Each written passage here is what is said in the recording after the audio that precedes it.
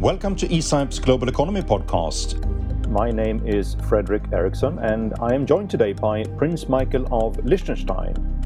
Prince Michael is a businessman and thinker, and he splits his time between businesses that he is engaged in and organizations that aim to deepen our understanding of society, like the International Institute of Longevity and the European Center of Austrian Economics Foundation, based in Vaduz.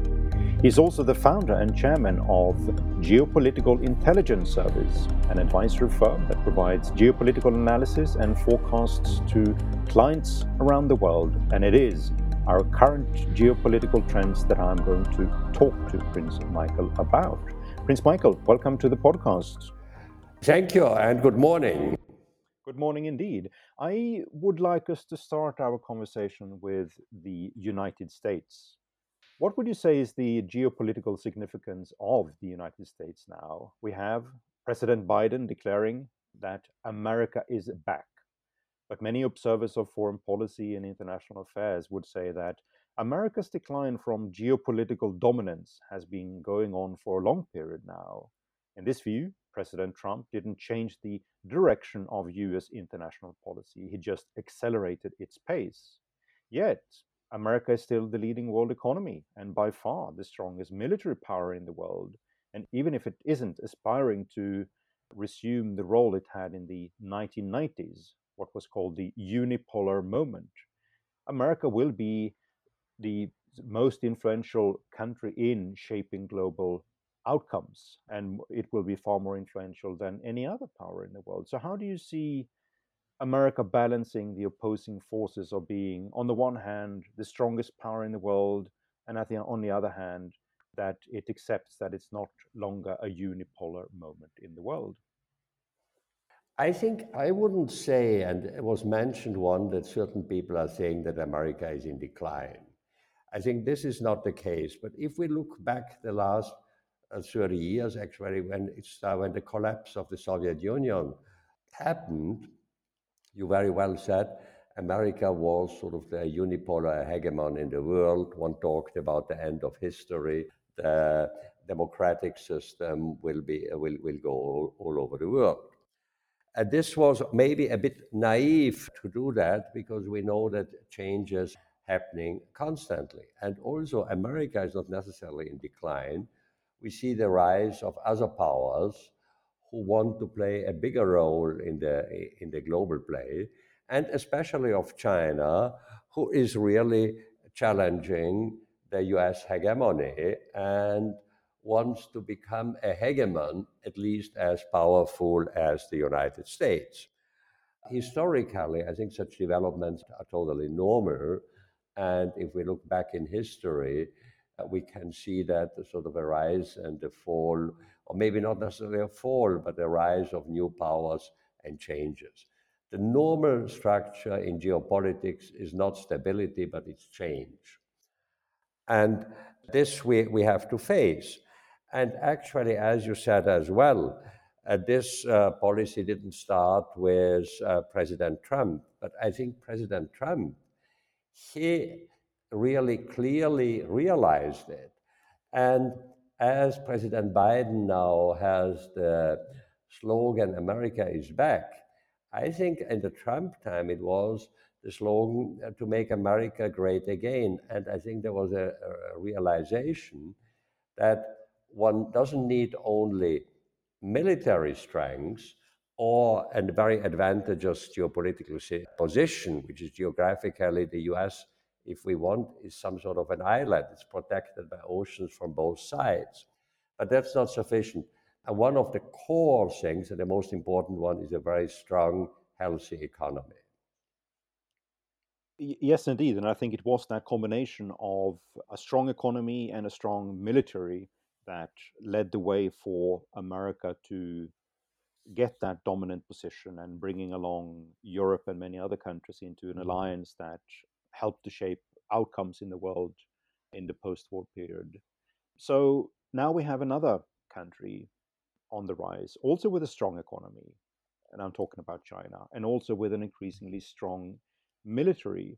Do you think it's inevitable that an old power like America and a rising power like China that they will end up in conflict? Well, I think they will end up in they necessarily have conflicts because naturally an old hegemon wants to keep its position, and the new hegemon is challenging it. Now, what does it mean to be in conflict? You can have a rivalry in economics terms and trade, which we have now. We can have saber rattling, which we also have now. Now, it does not necessarily lead to, hopefully, not necessarily lead to war, but it is a bit preoccupying, the situation, if we take it as an analogy to the early 20th century, when actually Germany challenged the British hegemony, and which was basically the reason for the breakout of World War One. So one has to be very careful. But I think what looks now that is more happening, that there will be a fragmentation. For the US, they have, besides economic power, besides military power, they have also the advantage that the dollar is the world leading currency. So they have a certain monetary dominance. We know that China wants to break out of that. And it could be that we are again coming in some sort of a bipolar system where China tries to get an autonomy also in the monetary, in the trade side, etc. And we can already see that China prepares for that. If we look at the double circular economy they are preparing, they want to become a lot more autonomous and being prepared for a conflict, but which not necessarily has to be military. But the preoccupying way is that we can't exclude that a military conflict could break out.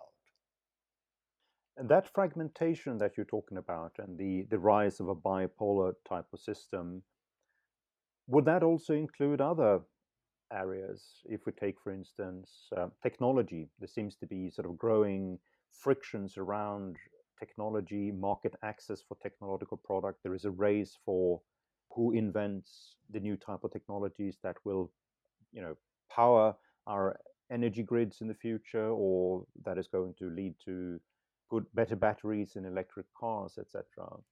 So, what do you think that the battlefields are going to be in this fragmentation? So, you mentioned currencies, the trade system. Can we also look at a few other battlefields? Yes, well, I think, as you said, technology will certainly be something. China wants to have, and it is clear, a leadership. We also see, with 5G discussion and Huawei, there is already a conflict going on. I think we might also see it on the development also in the health and life science area. I think also there we could have it. And we already talk, if we see the people being worried and they talk about a vaccine colonization by China and Russia in certain countries of the Balkans. So there are starts, and this will go into many spheres. It's also the question of the Belt and Road Initiative. I think China tries to get allies there up to satellites. So this conflicts go on. I think there will be in technology, it will be in science, it will be monetary, trade, but also, let's say, geographically and geopolitically. You mentioned the Belt and Road, and this was actually one of the questions I wanted to ask you as well, which is on the shaping of new forms, alliances, and perhaps what countries that may become, if not casualties, so at least severely affected by the rise of a new bipolar system where America and China competes for influence in different parts of the world. So if we're going to come to Europe a little bit later, but if we think about the Pacific region itself and how you see alliances shaping up there, what do you think will be the response from other countries in the region to the growing dominance of China? We have larger economies or larger countries like India and Japan that, of course, have more opportunities to outline their own way, but there are also plenty of other smaller economies and smaller nations that probably will have great difficulties of balancing this new situation. On the one hand, wanting a closer relation to America, on the other hand, being dragged in to the maelstrom of China's economy and its broader strategy for the Asian region. I think we see already certain types of that. If we look, let's say, at the Pacific countries, and they include Japan, but the Philippines, Indonesia, and then Southeast Asian countries like Malaysia, Vietnam, etc., down to South Asia, India, they are all concerned with the political rise and the more assertive way of China acting. And it is true that, or maybe it is close to thinking that China sees itself the hegemon in this area. We also see that with the claims in the South China Sea. So this is a threat, let's say, to the sovereignty of these countries. But on the other side, China is their biggest trading partner. So they have to balance that, their economic interests, with questions of sovereignty. So actually, for the questions of sovereignty, they have to be pretty closely aligned with the United States, because that's the only military power who can give them the backup.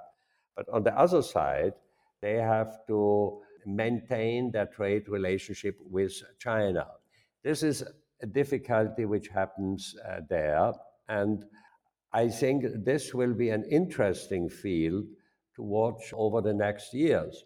And they try to balance that, but it will be interesting how that develops, and how also China will there not only use their military presence, but also their economic strengths to put pressure on these countries. There is this concept in international relations, at least international relations theory. I don't know if we can say it's also a concept in practice, but it's about Eastphalia, basically taking the concept of Westphalia into the Yeah. Asian region and looking at a development there that may have similarities to what we witnessed in Europe from the 17th century onwards. Do you think this is a realistic form of scenario, or will there have to be stronger alliances between other Asian countries in order to accommodate some of the problems they are going to be confronted with by a strong China? I think I rather believe in the second one, because also the Westphalian system. Well, it worked for a while, but there were always dominating powers who were influencing and using the smaller ones. And I think there in the East Asian thing, there are some pretty strong powers: Japan, India, Indonesia, etc. And I think they will rather, and what we see, that they will rather stick together and try to find common policies towards, actually common policies with the US on one side and towards China on the other side. Yeah, indeed. A final question on China before we're going to move on more to Europe. I wanted to ask you about the relations between China and Russia, whether you see there is the possibility of an alliance rising between them, or if differences and frictions and the fact that they are on different trajectories in terms of their future power, if that is going to make it impossible to have more of an equal type of alliance partnership between China and Russia.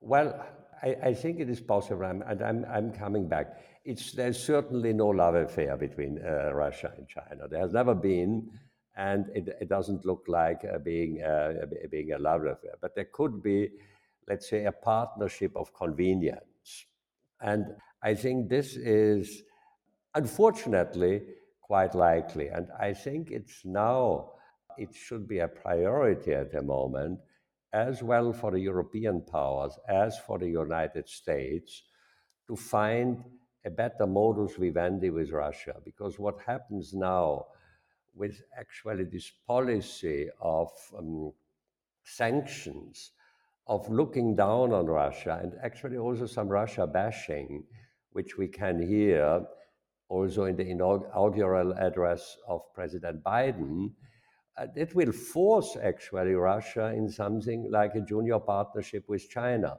And that's certainly something which the democratic West cannot hope for.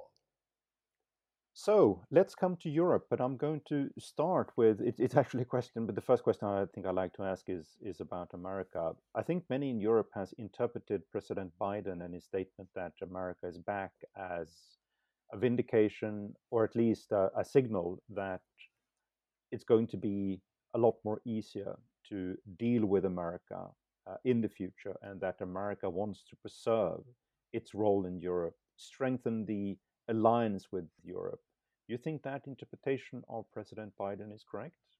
Well, I think in essence, the changes will not be too big. There will certainly be a change in style, and it might be easier with certain talks and friendlier.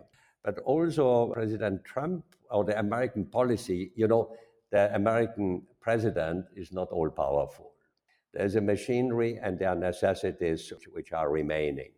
I think also the Trump administration was interested in Europe, but he put, let's say, the interest more to Central Europe in countries like Poland, Czech Republic, Hungary, let's say closer to the eastern border of Europe. Now, certainly Europe remains, let's say, the wished for main ally of the United States. And I think this will not change. But I think in a more friendly way, also the Biden administration will request from Europe to do more in defense. To also, I don't think there will be too many changes also in the trade relationships. So this will go on, but I think it might be certain things might be on a sort of less clear, less outspoken, and more friendly way. Let's talk a little bit more about Europe then, and some of the issues that may also have consequences for the relationship with America. I wanted to talk about this new drive in Europe for European sovereignty, which is, in a way, a new strategic concept of geopolitical autonomy, but it's also backed up by an economic policy aiming to reduce Europe's dependence on America and the rest of the world, and perhaps reduce the dependence, especially on American technology and the global technological order that we have right now. Do you think this is the right ambition for Europe, and do you think it can be achieved? Well, I think it's the right thing to do. It's not the right objective. I think we should look that Europe develops new things in technology, etc., but not necessarily as a competition to the United States. I think this is the wrong way of doing it. I think what Europe needs to do is actually improve their framework for innovation and new companies. And I think instead of making big plans, etc., or pumping billions into the economy, I think it would be a better way to reduce the role of government, of the different governments, and reduce also regulations. And I think what is problematic in Europe is that, well, the whole world is now overregulated, but Europe especially. So I don't think this is a movement which you can start, let's say, with the European Union or with national governments. It's something looking at the general, I would say, economic policies and regulatory framework. My take would be, and I want to test this one on you, Prince Michael. My take would be also that, I mean, first of all, I agree with exactly what you were saying right now. But in terms of geopolitics and where the economy comes into it, it is very much about the strength and the dynamism of your own economy. You're not going to be sort of an autonomous economy that generates a lot of new technology, many new innovations, just by declaring that you now wants to be sovereign. The way you're going to become it's a bottom-up process where your economy becomes so interesting from the rest of the world that they're going to start to pay attention to you. So I find it sometimes a bit difficult to square these two different worldviews, which is on the one hand, you have people talking about the case for economic sovereignty, and on the other hand, we're not really seeing that the European economy moves in the direction of becoming a lot more technology driven, technology generating, in the sense that it can compete globally with other countries about inventing the future. I agree with that, and I think that's why we need to do measures to get more innovations, more new companies, etc. And we might also get a leadership, maybe not in technology, but maybe a leadership in biotech, life science, health, etc. You know, I think we have to see. Let's put it away. Not, and this is actually a bit even mercantilistic thinking. We get a European sovereignty. It will, as you said, it will always be an economy in the world economy. And I think what it needs to be that Europe becomes a strong, successful economic power, and also being through the economic power also able to invest more in, let's say, in defense, so that Europe wouldn't need to be able to operate worldwide, but at least being also sovereign in deterrence against attacks. So I think the key is actually give room to business to really develop and not increase still the share of governments in the economy. Yep, indeed.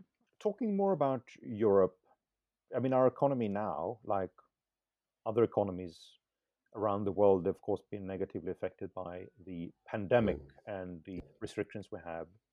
Euro economies have dropped between 8 and 10% in 2020. And even if there's going to be a recovery this year and next year, the long term expectation for European growth is actually pretty dismal reading. Forecasts suggest that our long term growth is in the region of 1 to 1.5%. And it's also a development that will be weighed down by fiscal stress coming from all the deficits and debts we have, and of course by the demographic development that isn't helping economic dynamism. What would you say are the underlying causes for poor economic expectations in Europe, and what do you think Europe can do to turn it around? Well, you see, I'm a businessman, and therefore I see certain problems. We have in Europe huge economic overheads.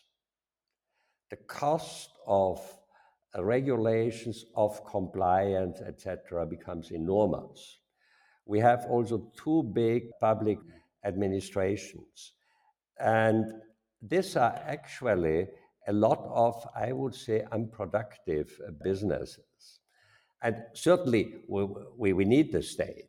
Certainly we need also people who look after the compliance. But we have too much about that. And if I look at our economies, I have sometimes the impression that our European economies would be like if I have a manufacturing company, but more than 50% of my employees would be in accounting and controlling, and only a small part would be in production and sales.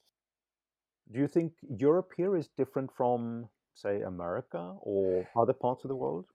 I think other parts of the world also going this direction, which actually is a concern for me for the whole, let's say, prosperity in the world, and that we are going on the drive to have less poverty, etc., where we should go, because the more state we have in the world, the less we have it. But I think Europe, being a very sophisticated place, is even more affected by that. And what would you say about the climate of economic ideas today? My reading of the debate right now is that there are lots of different economic ideologues that are making the case that the pandemic itself and the political responses to it show that we need to bring back the state into the economy, as if the state wasn't already there. I fully agree. This is very dangerous that actually the fault for problems are put rather to the market than to the state.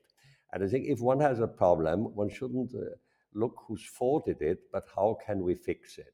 And the state can help short term in things, but the state is not a solution for that.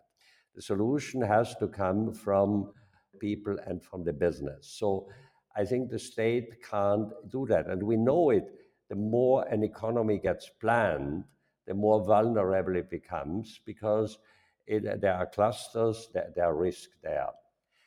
I think what I didn't say in the last thing, what is also a problem in Europe compared to the US is that Europe is not very tolerant towards people who fail. Let's say you start a new business and you fail, you get rarely a second chance. In the US, it's totally accepted that you fail. I think this fear before risk is a European disease, which also, whenever you do something, there's a risk of failure. But you have to do something if you want to progress. Indeed. And you want to learn from failures, so you avoid Um, doing them again in the future, right? exactly, yeah. So in this balance then between that we have in Europe, between on the one hand we have national governments in our countries, and on the other hand we have a European Union with institutions there to also shape economic policies. How do you see that balance developing in the future? We have now a new initiative called the Next Generation, the EU, which means that the European Commission is going to take up debt in order to help finance investments around Europe. It's more or less sort of an instrument to help economies that have struggled during the pandemic, and of course most of these economies struggled before the pandemic as well. Do you see this as a first step to some kind of a European state which has all these sort of Keynesian instruments with macroeconomic business cycle management policies, new fiscal power to support economies that are declining? Or do you think sort of that the opposition to this trend is so big in Europe that we are probably not going to see a continuation of it after Next Generation EU? I must even say I'm nearly afraid it is going to happen. If this European budget would be just a one-time thing to cover the problem of the pandemic, I wouldn't have anything against it. But I think it might become institutionalized. And then we will get, besides having the national sort of guiding of the economies, we would have also a European guidance of the economies. And I don't think it's a good idea because I think the importance for Europe and the strength of Europe is the difference between the different regions and countries.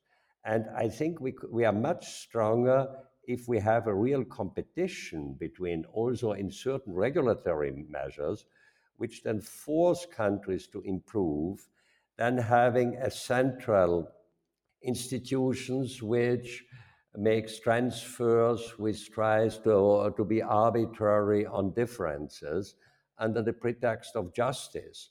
And I think this is pretty dangerous into getting a really planned economy. And we know from history that planned economies don't work. And really, finally now, Prince Michael, I wanted also to ask you, which is of course a very big question and it's difficult to answer, but it is around what we just talked about and how we see the development shaping up here in especially the Eurozone. My take would be that countries like, for instance, Italy, even if I don't want to fall into the trap of having sort of a path dependent view suggesting that nothing can change, I sometimes struggle to see how you could bring about change in an economy like the Italian economy, with very, very high public debt, an economy that quite often over the past decade has balanced on that fine line between fiscally solid and basically fiscally bankrupt. I mean, how is this going to change for the better in the future? Is that a possibility at all, or do we rather see a development where these problems are just going to be exacerbated, and we're going to have even bigger problems with sort of fiscally stressed countries in Europe? I'm afraid we have it. And if we take the example of Italy, Italy had always a quite good economy, good industrial companies, hardworking people, and a population savings. And Italian economy worked for a long time, not because of the government and because of Rome, but despite the government and despite Rome. And I think the problem there is, again, an oversized state. I think also much more regional autonomies inside Italy and allowing them more strength, more power without this strong central power from Rome would help to develop, or not to develop the country, but help the country to work more efficiently.